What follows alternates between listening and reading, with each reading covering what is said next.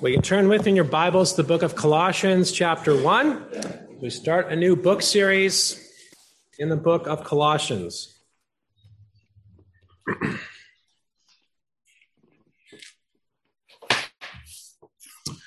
One of Paul's prison letters, a lot of good, rich theology for us, high Christology, but also good application for the people of God. And truth be told, I really just wanted to say I've preached through Galatians, Ephesians, Philippians, Colossians. So that's why we're doing Colossians next. So we're going to look at verses 1 through 8 this morning. I'll begin reading at verse 1 of Colossians chapter 1. So Colossians chapter 1, begin reading at verse 1. Paul, an apostle of Jesus Christ by the will of God, and Timothy, our brother, to the saints and faithful brethren in Christ who are in Colossae. Grace to you and peace from God our Father and the Lord Jesus Christ. We give thanks to the God and Father of our Lord Jesus Christ, praying always for you, since we heard of your faith in Christ Jesus and of your love for all the saints, because of the hope which is laid up for you in heaven, of which you heard before in the word of the truth of the gospel, which has come to you, as it has also in all the world, and is bringing forth fruit, as it is also among you since the day you heard and knew the grace of God in truth. As you also learned from Epaphras, our dear fellow servant, who is a faithful minister of Christ on your behalf, who also declared to us your love in the Spirit. Amen. Well, let us pray. O Lord our God, we are thankful for the word of truth, and we are thankful for the grace of God in truth. Thank you for this blessed gospel that does go forth. And we're thankful, O God, that it does work mightily to save sinners. Only by it can you change. Only by it do you work, O God. May we not focus on other vain philosophy or empty deceit, but focus on the things that nourish, the things that change, namely Christ and him crucified. May he be proclaimed this day. May he be honored this day. And may you produce in us, O God, an increase in faith. May you work in us love for all the saints. And may you strengthen our hope in you as we await the new heavens and new earth. And we pray, O God, in this that we would bear fruit, that we would honor you, that we would glorify you, that we would evidences that we are your people. And thank you that you give us such assurances, O God, by your word and as you work in our lives. And so we pray, O God, today would be a great day of strengthening for your people as you advance your new creation, as you bring in that new creation through the salvation of sinners. May today be a day of strengthening. May today be a day of growth. May today be a day of encouragement for your saints. And we also pray, oh God, may today be the day of salvation for those who do not know you. Work in them, we pray. Move by your Spirit, we pray. We pray that you give us illumination from on high to better understand what your word is saying, oh God. And may we take every thought captive, every idea captive to the obedience of Christ and your word. And help us to do this by your Spirit, for we truly need you every hour. And, oh God, we need you this hour now. So help us, we pray, by your Spirit. May you be glorified in all things. And we pray these things in the name of Christ. Amen.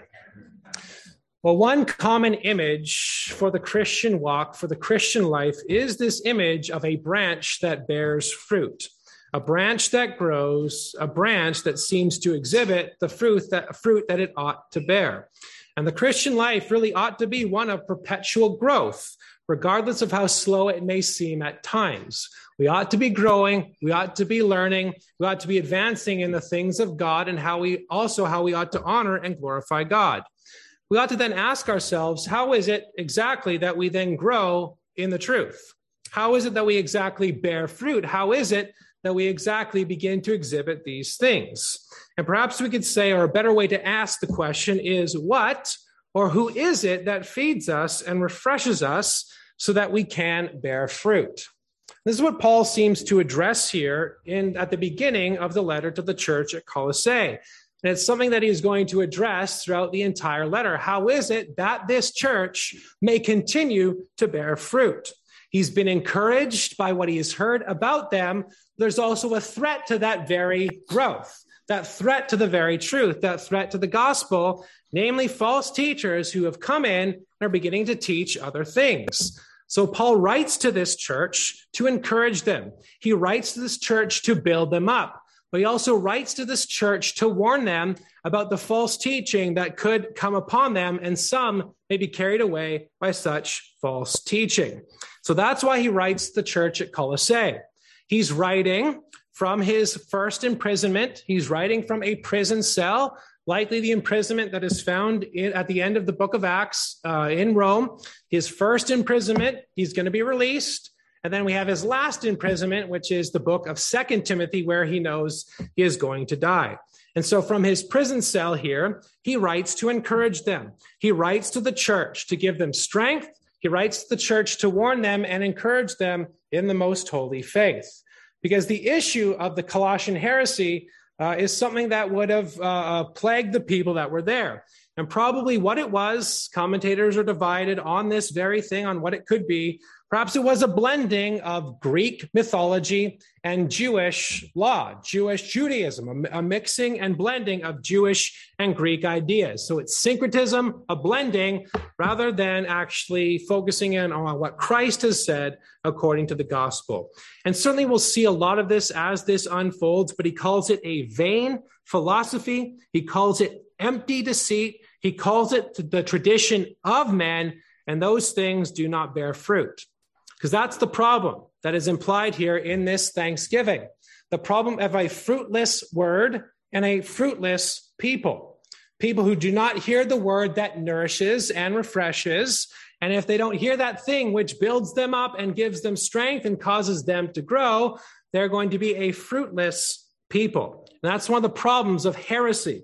One of the problems of false teaching is it does nothing for the people of God. Does nothing for the church of the Lord Jesus Christ, but rather it not only does not build up, but rather decays and rots the mind, as Paul says in other places in his word. And so he writes to encourage them. Here's how you bear fruit as the new creation people. And so in verses 1 through 8, in his typical thanksgiving, Paul thanks God for both the faith and the fruit of the Colossian church. The faith and the fruit of the church at Colossae. And we'll look at this under two headings this morning. First of all, thanksgiving for faith, love, and hope, verses 1 through 5. Thanksgiving for faith, love, and hope, verses 1 through 5. And secondly, thanksgiving for fruit, verses 6 through 8. So thanksgiving for faith, love, and hope, and thanksgiving for fruit. So let's first look at thanksgiving for faith, love, and hope in verses 1 through 5. And notice in verses 1 and 2, we see a typical greeting for the Apostle Paul that he typically gives as he writes his letter. And so notice we see the author there, Paul, an apostle of Jesus Christ by the will of God, and Timothy, our brother. And even though it is a typical greeting, there is still much theology, things that we can draw out in these blessed greetings that he gives. One thing, he always likes to affirm his office. I am an apostle of Jesus Christ by the will of God. He has some clout. He has some authority. God has called him to be an apostle of the church, the universal office of the church, to spread the gospel to the Gentiles. He did not do it by the will of man. He did not self-appoint. He did not say, hey, I'm going to go preach because I really want to. God called him to do that. The risen Lord Christ called him to do that. It was not by his will, but it was by the will of God. And his conversion, his calling is recorded for us in Acts 3 times, Acts 9, Acts 22, and Acts 26. So he is called by the will of God. He is affirmed by the church. Any office requires both the call of the Lord internally and the affirmation by the church to send out as well, which he receives in the book of Acts. And also Timothy, our brother, is mentioned. Timothy obviously is a faithful companion to Paul. He's likely his secretary, likely the one writing out the letter. It's certainly by Paul's words. 4:18 highlights that for us, but Timothy is helping him out as well. And the letter is clearly for the church at Colossae, a city in Asia Minor, a city that was not founded by Paul. In chapter 2, verse 1, he says, as many as have not seen my face in the flesh. Likely it's founded by Epaphras, who we'll see in verse 7. So Paul hears about the good things going on there from Epaphras, and so he writes to encourage them. And so he's writing to the saints, and faithful brethren in Christ who are in Colossae. Now, again, it's easy for us to just brush through these readings, which I typically do when I'm reading it, and you probably typically do when you're reading it. And we typically use the language saints very often when we talk about the people of God. We talk about the saints to whom we pray for. Do we ever stop and consider what saints actually means? I mean, saints and what it boils down to are those who've been set apart by God, those who've been chosen by God, those who've been redeemed by God. It was used in the Old Testament to describe the Old Testament people. And now in the New Covenant era, it's used to describe the church, the saints of the kingdom of God, which is the language used in Daniel chapter 7, looking at the work that the Son of Man would do. The kingdom of the saints would be forever. Persia or Babylon would fall. Persia would fall. Greece would fall. Rome would fall. But the kingdom of the Son of Man shall reign forever. And the language of kingdom does come up later on in chapter 4, verse 11. The language of saints comes up again as the inheritance in verse 12. So saints is an important term we ought to appreciate. And also faithful brethren. These brethren who have the threat of perhaps heresy coming in, Paul has been informed by Epaphras they're dependable. They're faithful people. They do not waver. They're not carried about to and fro by every wind of doctrine. So he is writing to tell them who they are, but even as he tells them who they are, it is an encouragement to them. Faithful brethren who are in Christ, who are in Colossae. And one last thing that is very interesting, notice the language in Christ and in Colossae. And the way in which the Greek actually bookends verse 2 in this way, to those in Colossae, saints and faithful brethren in Christ. He's highlighting their location temporally. He's highlighting that they are a local body of believers, highlighting where they gather, but who they are in spiritually. That is, they are in Colossae, but they are also in the Lord Jesus Christ. And the beauty is Christ builds churches, builds local churches as he advances his universal church in this world, in him. And we see the fruit of that with the church in Colossae. Saints and faithful brethren in Christ and in Colossae. And he says to them, grace to you and peace from God our Father and the Lord Jesus Christ. Again, he wants grace to be bestowed upon them. He wants grace to be seen upon them. He wants them to grow in grace and understanding. And so he encourages them with this greeting. So again, there's some good, encouraging theology. Saints, faithful brethren in Christ, in Colossae, grace to you and peace from God our Father and the Lord Jesus Christ. So that's who he is. That's who he's writing to. And notice, as he typically does, as he begins to enter into before he gets into the body of the letter, he usually gives some sort of thanksgiving, some sort of prayer, some sort of both thanksgiving for what they have done, but also what he's praying for them. And so he says in verses 3 and 4, we see thanksgiving for faith and love. Verses 3 through 5. Faith, love, and hope.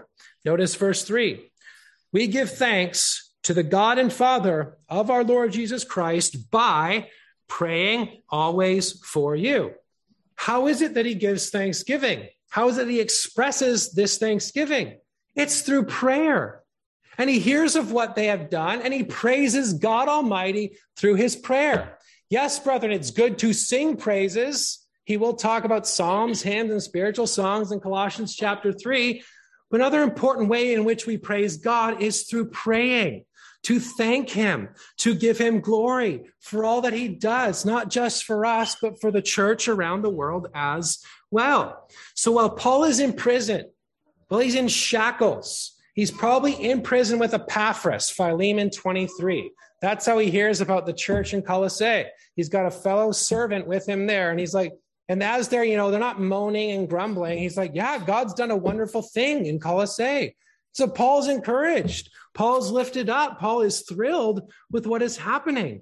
And so he praises and he sees the supernatural work that God is doing, and he cannot but praise. So we give thanks to the God and Father of our Lord Jesus Christ by praying always. And again, the recipient much Trinitarian language, even in prayer. To the God and Father of our Lord Jesus Christ, of the reason you're in Christ, and we see your love in the Spirit, verse 8. So very Trinitarian. We pray to the Father through the Son by the Spirit. And so notice what's so special about this. There's a connection between us and between what Christ has done. Notice he's the God and Father of our Lord Jesus Christ. And he is the God and Father of our Lord Jesus Christ according to both natures, because there's one person in two natures. That is, he is Father to the Son according to his divinity. The Son is eternally begotten of the Father. He's also the Father of the Son who came into the world, for he is fully God and fully man. And one thing that is so special about what our Christ does as he takes on human flesh, and as he takes on human flesh, we call that the mission. I've used this language a lot lately. And that mission is an echo. It reflects that eternal relation, that eternally begottenness. As the Son takes on human flesh in his mission, it reveals God who is Father, Son, and Spirit. And as he does so, he operates as our brother. He operates as he lives a perfect life.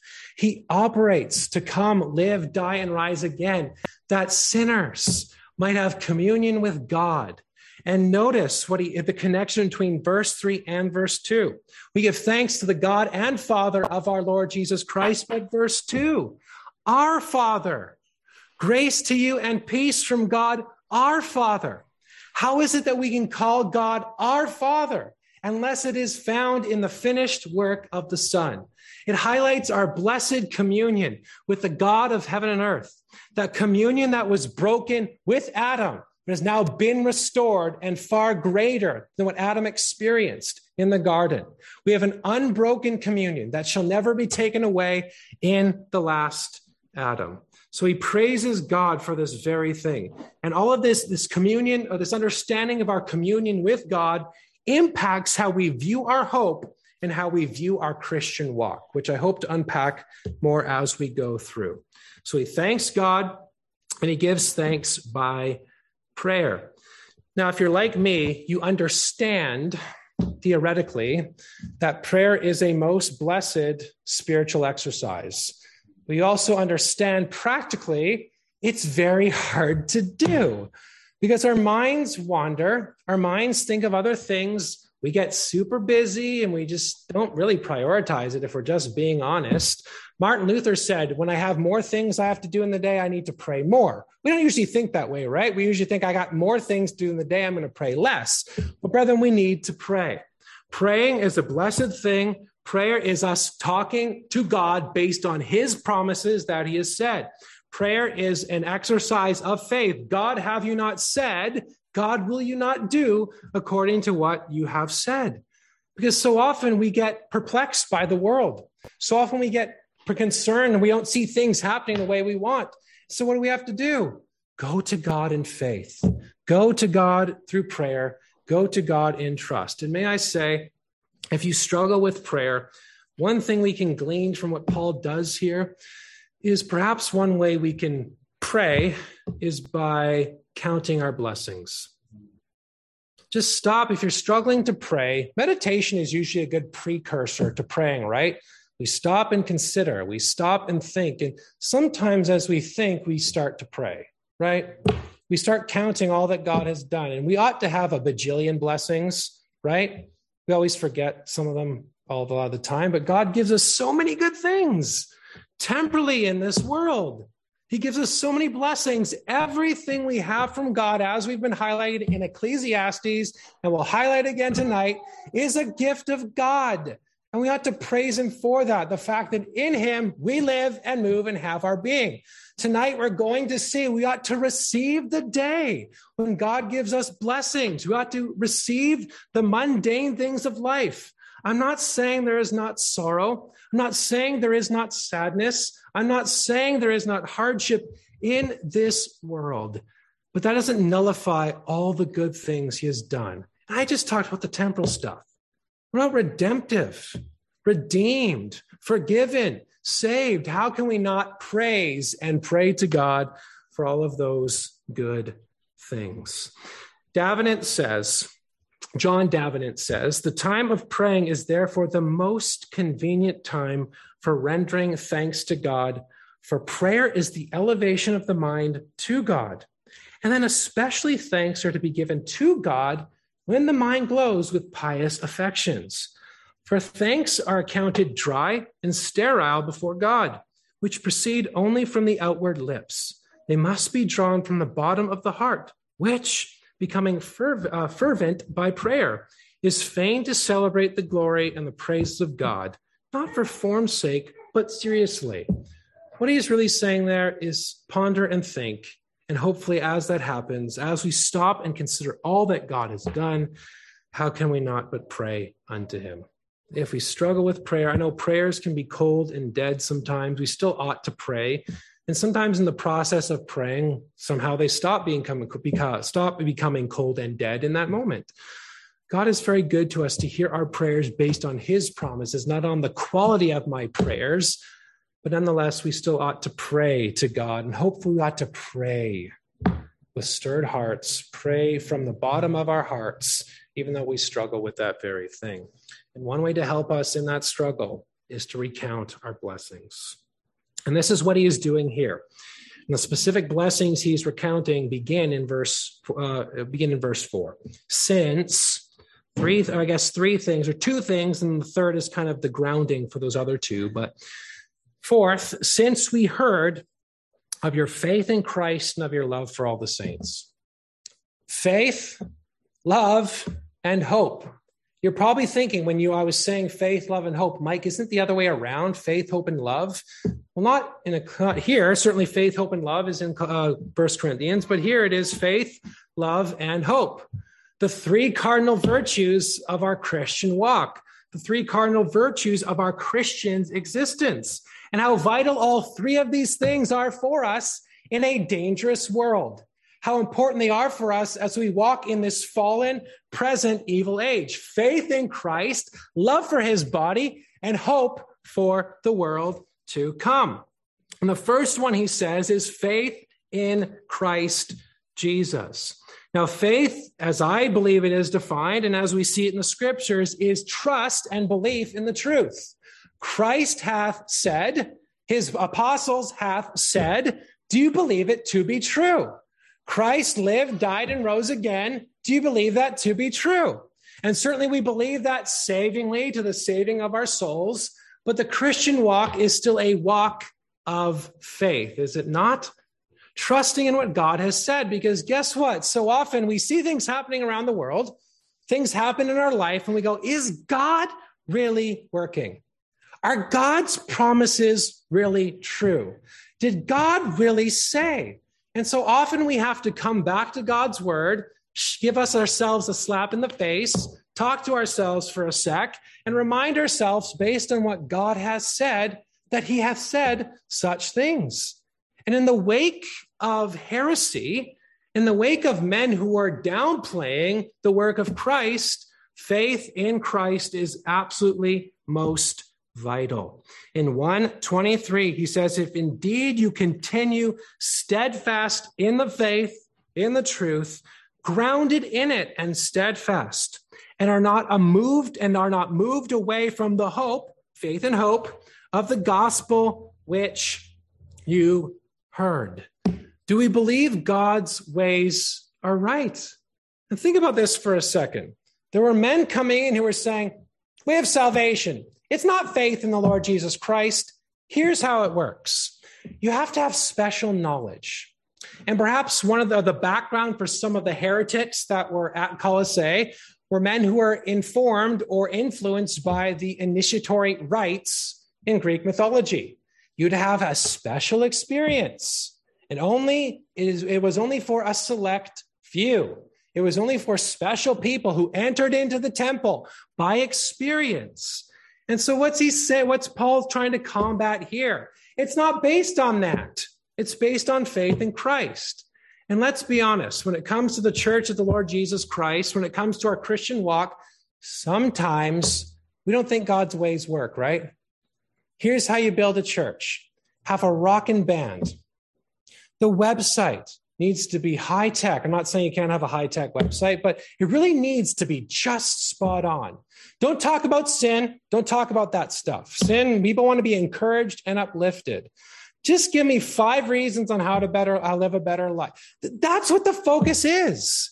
It is in the here and now. And of course, people want their, itchy ears scratched. And so they come and hear such things. I mean, Paul warns about that in 2 Timothy 4. If we were just look at what the Bible says about how to, advance the church and grow the church, just preach the word. I mean, nobody would go to those conferences, right? I mean, nobody would attend such. They would laugh the Apostle Paul off the stage when it comes to what the purpose and function of the church ought to be. Brother, do we believe God is actually speaking in his word? Do we believe he can really work through his word? Do we believe he can really save? Do we trust in the promises of Christ? So we ought to have faith in Christ. And the Colossian church, in the wake of threats, had faith in Christ and his promises, and were not going to waver. But also, that faith is then worked and exhibited through love. Notice, of your faith and of your love for all the saints. And I love what John Eadie has to say, an old Scotsman. He said, in itself, this love is really only a form or manifestation of the love to the divine object of their faith, Christ. For it is affection to Christ's image in the saints. What he is saying there is our vertical relationship with God must be manifested in our horizontal relationship with fellow believers. And the reason that is the case is because Christ is the head and the church is the body. And what's so beautiful about the book of Colossians, he's going to talk about Christ being the image of the invisible God. And then in Colossians 3, he's going to talk about how we are in the image of Christ in the new man. And so what happens here, what we see here is if we are in Christ, if we are God's chosen people, we ought to love the saints. We ought to love the church. Has Christ not died for his church? Should we then not love the brethren? Should we then not care for the brethren? Should we then not think of others better than ourselves? Love is that outward, beneficent, good action towards those who are in Christ. First and foremost, I'm not saying we can't care for the people in this world. We can't love our literal neighbor who are not saved. But notice the emphasis of the church first, or the priority. Love Christ, love the saints, then you can consider the world. A lot of people don't like that, right? We ought to be kind and generous, but first and foremost, the church ought to make sure her people are kept and protected. And the Colossians did a good job with this. Probably what it was is they tangibly cared for those in their congregation, tangibly cared for the churches around, and also perhaps as those who were traveling, Paul heard of their hospitality towards the saints. And remember at that time, they didn't have Holiday Inn. I mean, they had inns, but it wasn't like Holiday Inn. You would never want to go to an inn because bad things happened at an inn. So people had to rely on family or Christians when they traveled. It was a tangible way to show hospitality. And the Colossian church perhaps showed such things. And love really is an evidence, not a means to, but an evidence of one's salvation. In Galatians 5, Paul talks about in Christ Jesus, neither circumcision nor uncircumcision avails anything, but faith working through love. Love is a fruit of the Spirit, Galatians 5:22. And also, then, and love also is manifested as we consider others. And it's summarized in the golden rule. You shall love your neighbor as yourself. That is, we shouldn't be angry and mean. We shouldn't be lustful. We should work hard and not be lazy. We shouldn't lie. That is one we should be loving and kind and patience and forbearing. That's what love is. And he will unpack that for us in Colossians 3 when he talks about the characteristics of the new man. Put on tender mercies, kindness, humility, meekness, long-suffering, bearing with one another and forgiving one another. If someone says something mean to you, that is not a good reason to leave the church. You must go and deal with them. A lot of people leave churches for dumb reasons, some good reasons, but just because someone looked at you funny or mean mugged you, or you have to deal with those things. So he's very clear. One way we ought to love one another is understand there's going to be sin, and we ought to forgive one another when those sins arise. And if anyone has a complaint against another, even as Christ forgave you, so you also must do. So there's other things we can unpack there, and we will unpack it when we get there, and we'll unpack some more of that as we go through this morning. But that is what love is. It ought to be a characteristic and a quality of the people of God. All those things are summarized. What we ought to be as Christians should be summarized in our love for all the saints, the set apart ones, the church of our Lord Jesus Christ. So he's thankful for their faith, thankful for their love, and notice the reason and basis for their love in verse 5. Because of the hope which is laid up for you in heaven, of which you heard before in the word of the truth of the gospel. Why is this the basis for love? Why is it hope that is the one that grounds us in our love? Perhaps what he is saying here, and as he says, we have this hope laid up for us in heaven. That is, we have a heavenly inheritance in the Lord Jesus Christ, something that awaits us. But it's not just something for the future. It's also something for us now. It's something we possess now in the Lord Jesus Christ. That is, we are citizens of the new heavens and new earth. We are citizens of the new creation. And really, as I highlighted many times, looking at Ephesians, when we seek to live the Christian life, what we are seeking to do is live as the new man, which we already are in the Lord Jesus Christ by his finished work. In Colossians 3, he says, put off the old man and put on the new. Again, the implication, I think, will be you're already the new man in him. You're in the last Adam. And as such, we ought to live as that last Adam. So you see the basis for the love that we ought to bear. It's who we are already in Christ. We are of the new creation, and we ought to love like the people of the new creation. Christ has died for her. Christ has treasured her. Christ has brought that people and saved a people. And there is a hope that awaits the people of God, but that gives us strength and encouragement, not just for the future, but to help us now. See how the end times views can be, our eschatology is actually very practical.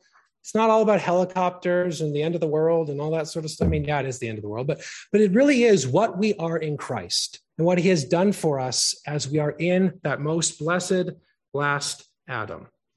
And as we have this hope, it also helps us to be patient.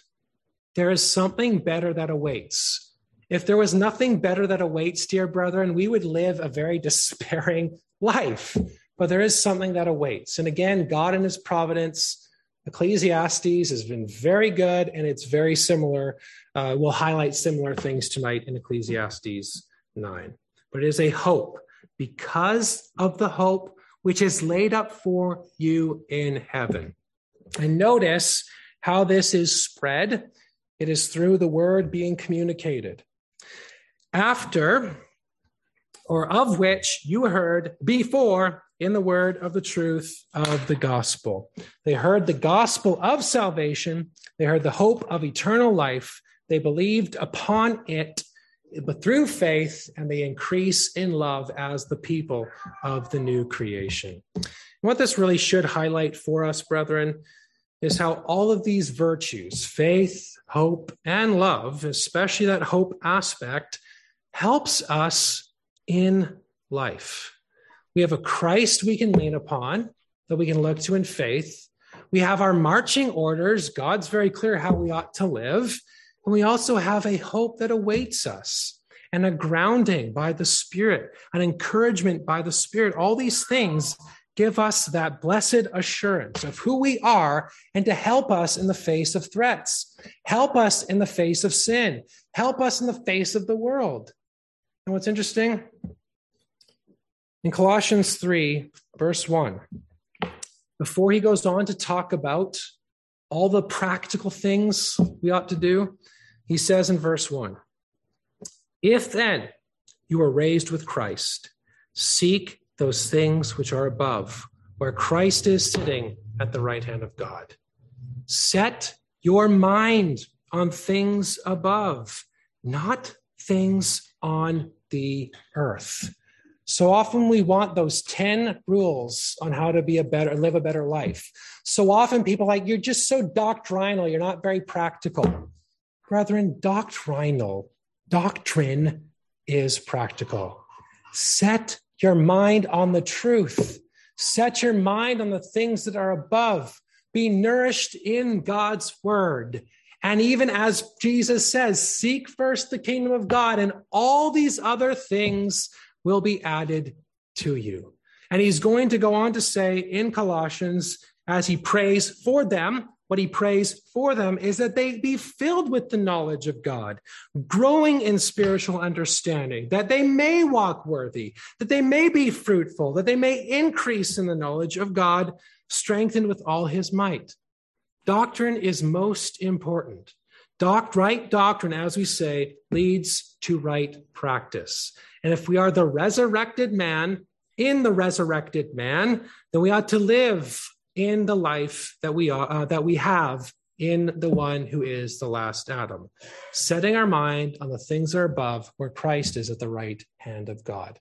That is immensely practical to help us in our increase in faith, hopefully our increase in love, and increase our hope in Christ. So that's what Paul thanks them for, gives thanks to God for their faith, hope, and love, or love and hope. Let's then look secondly at thanksgiving for fruit. Notice in verses 6 through 8, especially verse 6, which has come to you as it also has also in all the world, and is bringing forth fruit, as it is also among you, since the day you heard and knew the grace of God in the truth. So what he's saying there, which has, namely the gospel of Christ, has spread.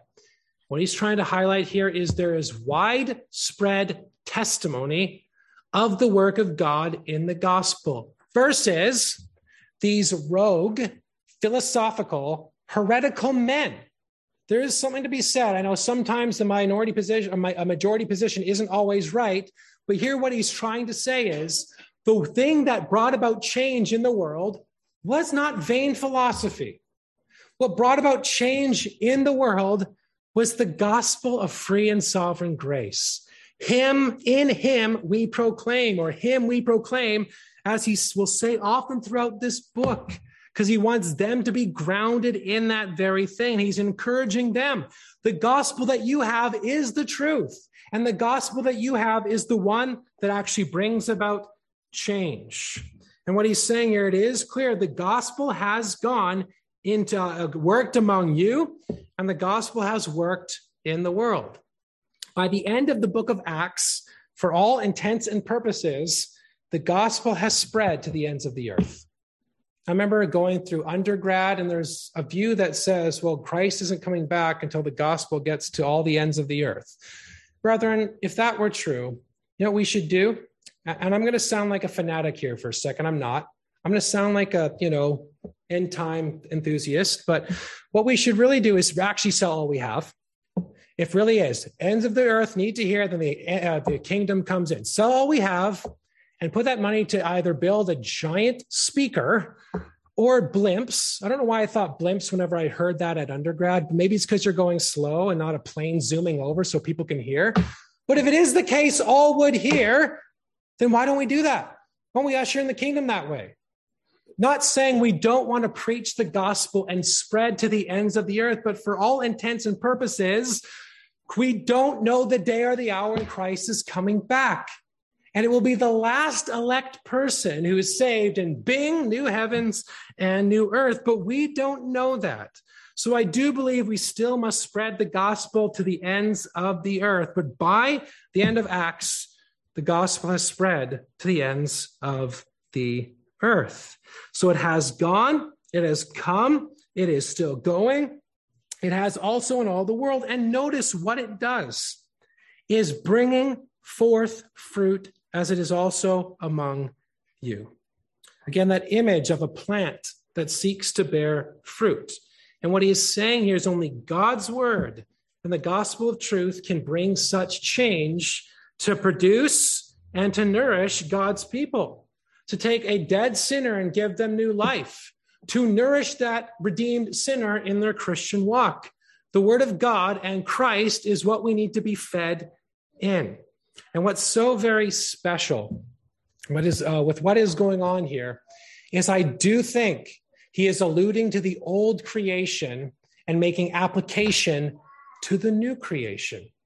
G.K. Beale seems to point this out, and some people might think it's far-fetched, but I don't think it's as far-fetched as one might think. The language of bearing fruit, one of the words that is found there is actually used in Genesis 1:28, to be fruitful and multiply. So there's an echo with the word there. What's also interesting is Paul himself will repeat the same phrase in 1 verse 10, that we be fruitful in every good work. And there is this theme in the scriptures with that creation mandate: be fruitful, multiply, fill the earth and subdue it. It's applied to Noah in a refracted sense, in a fallen sense. It was given to Israel: be fruitful, multiply. Genesis 17 and Genesis 48 and other places as well. But Adam failed, right? Noah failed. Israel failed. So someone else must bring in the command or fulfill the command to be fruitful and multiply. And in Jeremiah 23:3, talking about the branch whose kingdom shall be one of righteousness, he shall regather, and his kingdom shall be fruitful, and his kingdom shall multiply.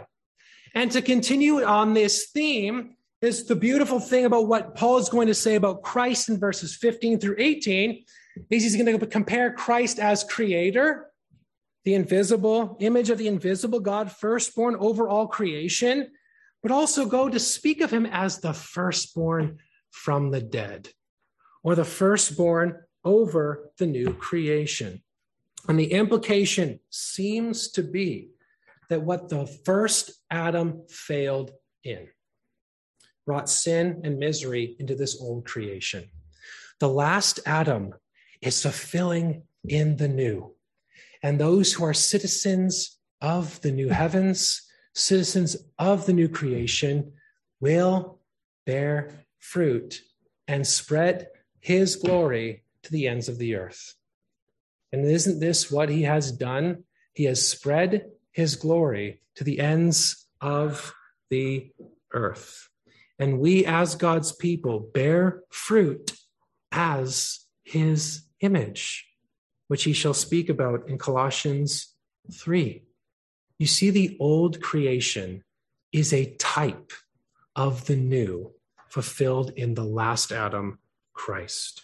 And we'll see more of this in just a moment. But Davenant says the apostle, therefore, here speaks of that spiritual fruit, which is perceived in conversion and in the entire change of manners and hearts, when men overwhelmed before in vices begin to bloom in virtue and become resplendent in holiness. What Adam failed to do, Christ does, and he brings about change in undeserving people. And the source really is the grace of God in the truth. And that's what he says. Bringing forth fruit in you, as it also is among you, so in the world too, since the day you heard and knew. You heard it, you embraced it, you accepted, you rested, you received the grace of God in truth. The gospel is a message of the grace of God in truth. And only God, by his supernatural work, can transfer someone from the power of darkness and convey them into the kingdom of the Son of his love. Only in Christ, who is the true vine, can God's people bear fruit. And even then, it's by the power of God that we bear fruit. And fruit itself is an evidence that we are redeemed and saved in him. Since the day you heard it. Again, vain philosophy cannot do such things. Man-made traditions cannot do such things. Only the gospel of free and sovereign grace, only God, who has said he will work through that gospel of free and sovereign grace, take a dead sinner and make them alive in Christ. Take someone who is bound by their vices and redeem them and give them new life in him. And in him we have salvation, and in him we have communion. This is another thing that Paul is going to highlight as the book unfolds. Perhaps one of the views of the false teaching was, as they had this secret experience, is that they were able to pierce into the temple above and have communion with God. Well, there is still Adam-type language here, isn't there? I've argued before that based on the views of others, which I think are right, Adam was a priest in the garden, was he not? The garden was a temple, and the temple signifies communion with God. Adam broke that, and we certainly see the temple in for Israel, but it was not its full temple that would come later on. And so what Paul is saying here is what was lost in the first Adam, communion with God, has been restored and is far greater in the last Adam, in the new creation. And the reason is the last Adam is the temple. That's why in 2:9 he says, in him dwells all the fullness of the Godhead bodily. That's why John says, the word became flesh and tabernacled among us. You see, brethren, we have communion with God because of that last Adam. He is the one who gives us faith, builds us up in love, gives us that hope, causes us to bear fruit. But we do so in him, with God as our Father. It is the grace of God in truth.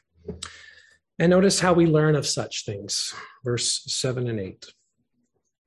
As you learned from Epaphras, our dear fellow servant, who is a faithful minister of Christ on your behalf, who also declared us your love in the Spirit. Epaphras was perhaps their pastor, their founder. He was the one who built them up. He is the one who preached and nourished them. And notice the glowing language Paul says here of Epaphras. Some say it's the same as Epaphroditus. Perhaps, I don't know if that's the case or not, but at least there could be two, maybe one, I don't know, but at least he's speaking about Epaphras here. Our dear fellow servant. So he's a mass servant of Christ, perhaps literal, he's in prison with them as well. But notice what he says about him, who is a faithful minister of Christ on your behalf. A faithful, dependable man who preaches and teaches the word of God faithfully, regardless of what suffering may come because he's in prison, regardless of what threats may come, regardless of what itching ears wish to hear, he is faithful. And he's encouraging them and giving them, he's trying to remind them of the blessedness of the one to whom God has given unto them. And I think faithful minister is a good description of what all of us ought to be, what a pastor must be. I know I can scold sometimes and harp on what a pastor must be, but I don't care if you're Charles Spurgeon. I don't care if you're the Grand Muckamuck of Kalamazoo. My mom used to say that to me when I was 5, and I would grumble and complain. Oh, I'm the Grand Muckamuck of Kalamazoo. AKA, listen to me. It doesn't matter if they're the greatest and most gifted, if they're not faithful. If they're not faithful in the little things, there is no way we're going to give them responsibility in the greater things. Everybody wants the preaching aspect. Everybody wants to be seen.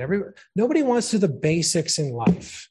That's why it's important when we look for an elder, brethren, they're faithful at prayer meeting, faithful morning and evening, and faithful on Wednesday nights as well. Basic Christianity. That's all we're asking for. That's all we're looking for. And hopefully there is some theological acumen as well that we have to see and test and understand. But faithfulness, may pastors be found faithful, not necessarily successful. And so dependable is what a pastor, and we all ought to be with the people, as the people of God. So faithful minister, this is glowing remarks for Epaphras here. In verse 8, who also declared us your love in the Spirit. They may be from differing in different parts spatially, but they are again in Christ, and they have love for one another by the power of the Spirit. But I think, again, one thing we can see here, I think with respect to this bearing fruit, how is it that one bears fruit? I'm going to sound like a broken record, but what is it that helps us grow in faith, hope, and love, and evidence all those things? Well, the Word of God, right? Even too in Colossians 3, he's going to say, may the Word of God dwell in you richly. May you stir up one another with psalms, hymns, and spiritual songs. What he is saying here is you're faithful to the gatherings, faithful on Sundays, faithful in your Bible reading, brethren, setting our mind on the things that are above. Brethren, that is how we grow. I don't say that to be a jerk. I don't say that to be a giant, grumpy curmudgeon. I say that for your good. You see, brethren, the meal of the day is both services. That's hard. I know in our modern context, we have the 2 services thing is a new thing for a lot of people to grasp when they come into our churches, but that was what it was for centuries. And so how is it that God's people are half as educated, half is in the Word, half is built up in the gospel of Jesus Christ? So often we want to do all these other things. We want 5,000 ministries, counseling. Brother, I'm not against counseling, by the way, but the best thing for God's people is to be under the Word of God and to be built up in it. He says, how is it that you bear fruit? After you heard the word of the gospel. Something happens when we worship, brethren.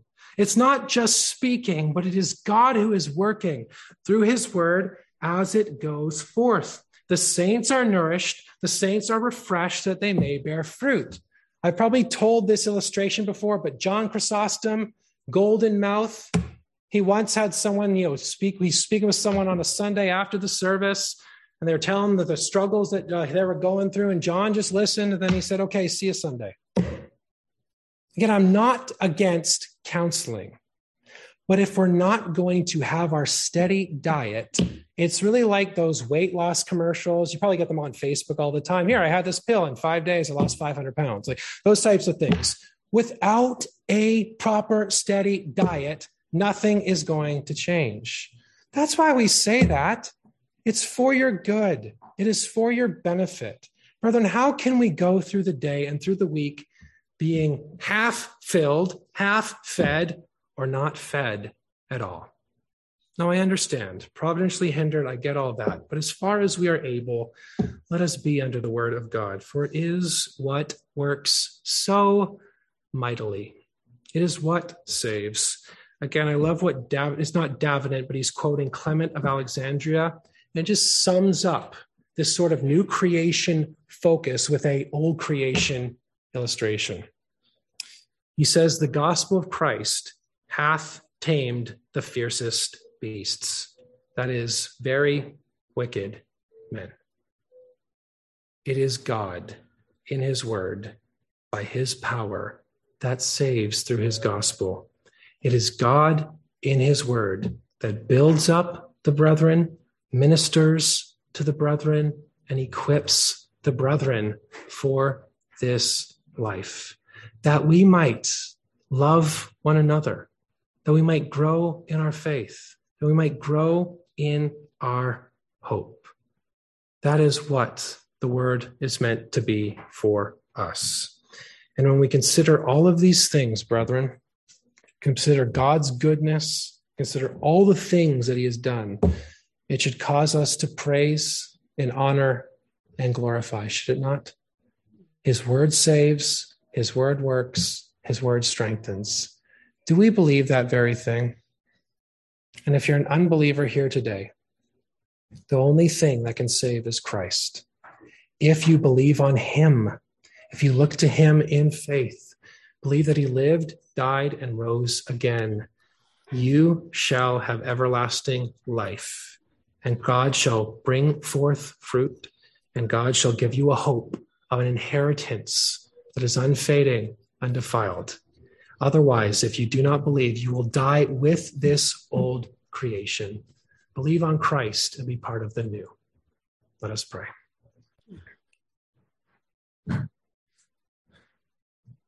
Lord our God, you are so very patient with us and so very gracious towards us.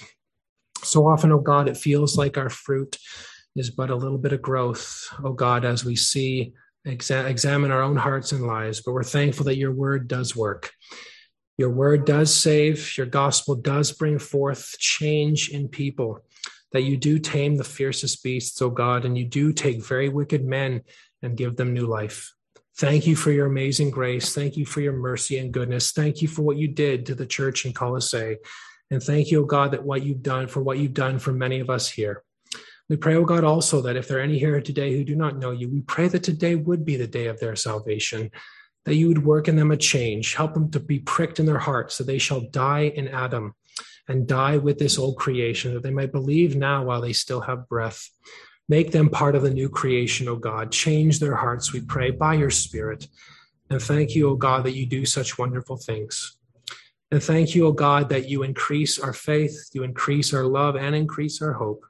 And we pray, O God, that what is spoken of the Colossian church here would be spoken of us, that we would not waver, but trust in Christ, that we would have love for one another, that we would have love for the saints, love for brethren, love for our neighbors.